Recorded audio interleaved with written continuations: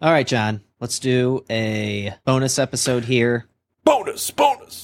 There was a question on Reddit that piqued my interest. It was, how many pop punk bands, if any, would you say are in your top 5 bands of all time list?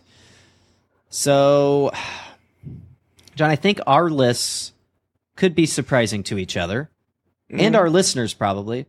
I'm interested to see what us old pop punk kids come up with. When trying to figure out my list, though, I wondered if I should base this on sort of like life-changing music, or if I could only listen to these bands for the rest of my life. I feel like there are a lot of variables at play when trying to come up with your own personal definitive top 5 list. I don't know how hard it is for you to come up with this list. I personally ended up looking at my own. I have a rock playlist and I have a pop punk playlist, but I looked at my rock playlist and I looked at the bands or artists that appeared most on that to kind of help me gauge, to kind of get a starting ground. So I have some bands. I'm going to make up my top 5 as we talk it through, I think. Do we want to go through any of the Reddit responses at all?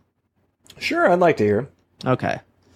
So let me pull that up. So again, the question is, how many pop punk bands, if any, would you guys say are in your top 5 all time? And he says, are any pop punk bands included in your guys' top 5 bands of all time? Let me know. My top 5 is Blink-182, Led Zeppelin, Red Hot Chili Peppers, The Clash, and Black Sabbath. Right. Okay. And this was in the Pop Punkers thread, subreddit on Reddit. Somebody says probably 5. So they think 5 pop punk bands are in their top 5 bands of all time. Somebody says New Found Glory, The Wonder Years, Zebrahead, Good Charlotte, The Starting Line. A lot of people on here, it seemed like, have a lot of pop punk bands on here. I personally know I can't have all pop punk. I like to think that I have somewhat of an eclectic taste in music. I like a lot of 90s music. I like a lot of 2000s, 2010s. I like current stuff. I like 60s. Like there's something in every like decade that I absolutely love and it's important to me. Right? So for me, when I'm going through this list, like another person says Blink-182, New Found Glory, Alistair, Patent Pending, Fall Out Boy, like of all time, like that surprises me. Alistair? Like Alistair, Patent Pending, like I know who Patent Pending is. I couldn't name a Patent Pending song. I loved Alistair. Very important band when I was like in 2004 for me, but that was it. Yeah, I mean, I don't think they would have ever cracked my top 50. Yeah, even in peak pop punk time period. Now I'm not going to dog anybody for just. Oh, I'm dogging Mr. Alistair there. But I'm not going to dog anybody for having like they love pop punk, right? Sure. But to me, that just seems like you only listen to one genre of music. Like you really should do yourself a favor and branch out. Like you really should, because pop punk, I love pop punk. And I'm going to tell you right now, John, for the last few weeks, I've been on a country kick, listening to a lot of country music, more so than like the scene that we cover and stuff.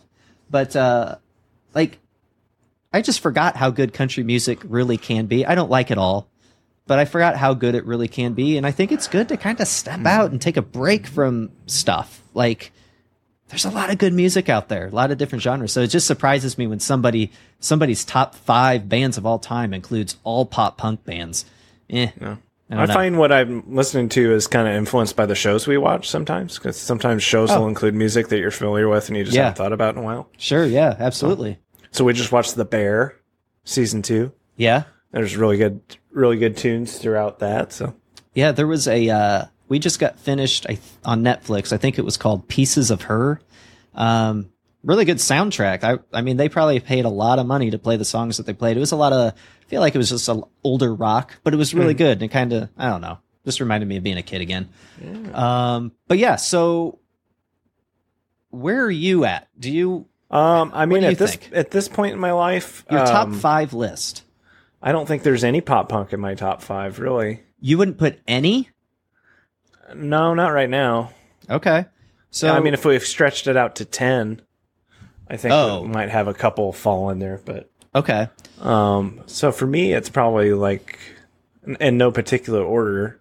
Yeah, I don't know how I could put them in order either. I think it's Beatles. Yep. OCs. Okay. And this is all time. You're putting the OCs in there? Yeah, right now, yeah. Okay. The band. Talking Heads. Okay. Probably the Replacements. Okay, wow. Okay. For me, I mean, I have a lot of bands written down here, and they were just like what was coming to me, so I don't even know if this would be it.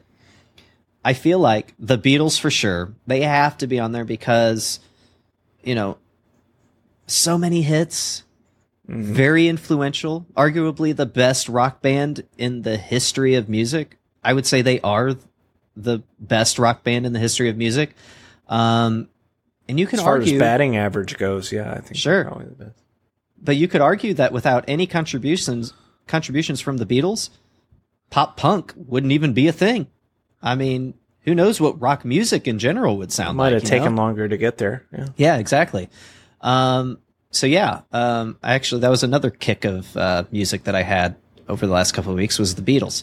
Oh, and I should mention, I got on that Beatles kick because Paul McCartney was on Conan O'Brien's podcast, and I listened to that whole thing.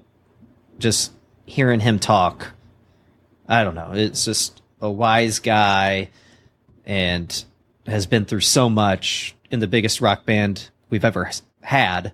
And just hearing him talk was just so awesome. So it put me on a Beatles kick.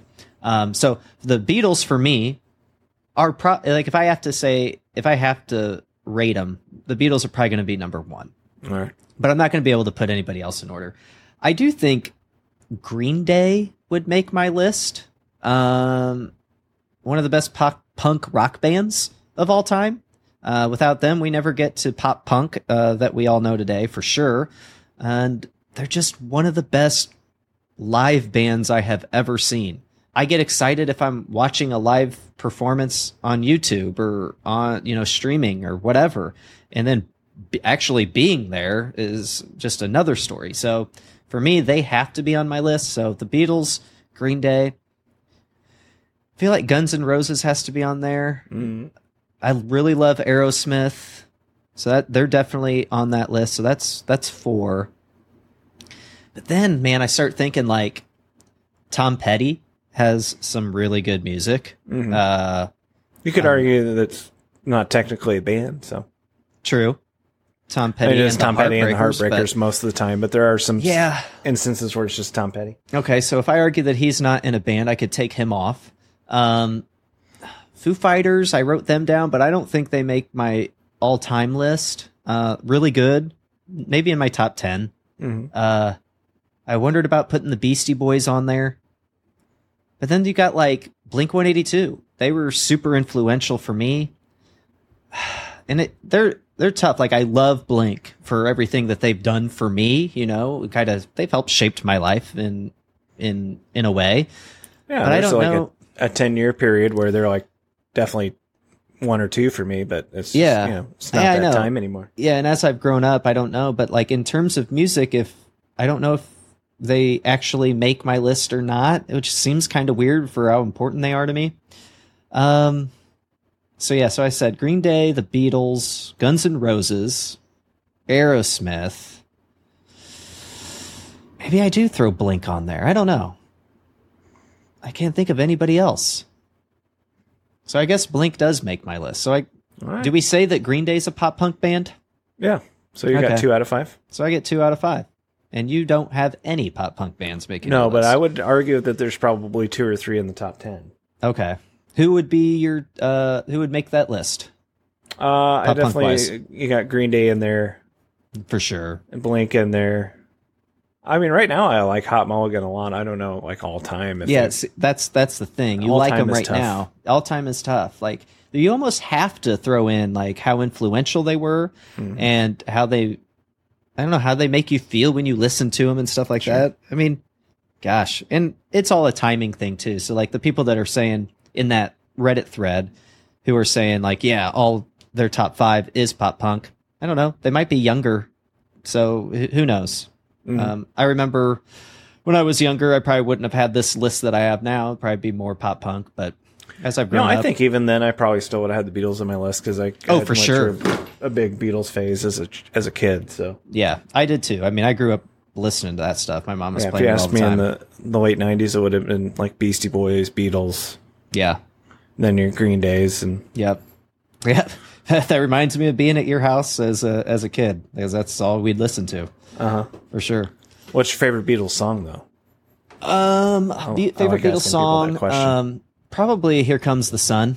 Okay. I think it's a really good one. But then again, and it wasn't their song, but they made it extremely popular. And I texted you this. We kind of talked about this over text. Twist and Shout. I mean, the way John Lennon sings that live version of Twist and Shout, the live recording version of Twist and Shout, there's nothing like it. Like, that song in of itself is probably the best performed song that really makes you feel something. Like, if you listen to it, you can feel the emotion. And knowing that he was sick when he recorded it, I think they only took 2 shots at it, but they took the first one. I can't remember because they saved it for the end of the session. Yeah. But like, he's given it his all. And then the fact that the band is just nailing it, like, it's all one take.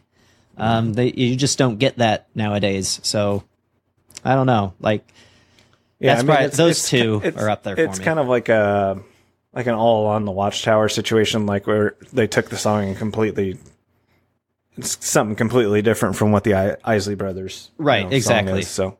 And they did a good job with their version too. But the Beatles version was just, for whatever reason, it hit at the right time. And again, maybe it was just everybody else could feel the emotion and the struggle that John Lennon was going through trying to sing that song and make it sound the way he wanted it to sound while being sick. So it's crazy. It's just a well done song. But yeah, I'm a Ticket to Ride guy. Ticket to Ride. It's a good one, man.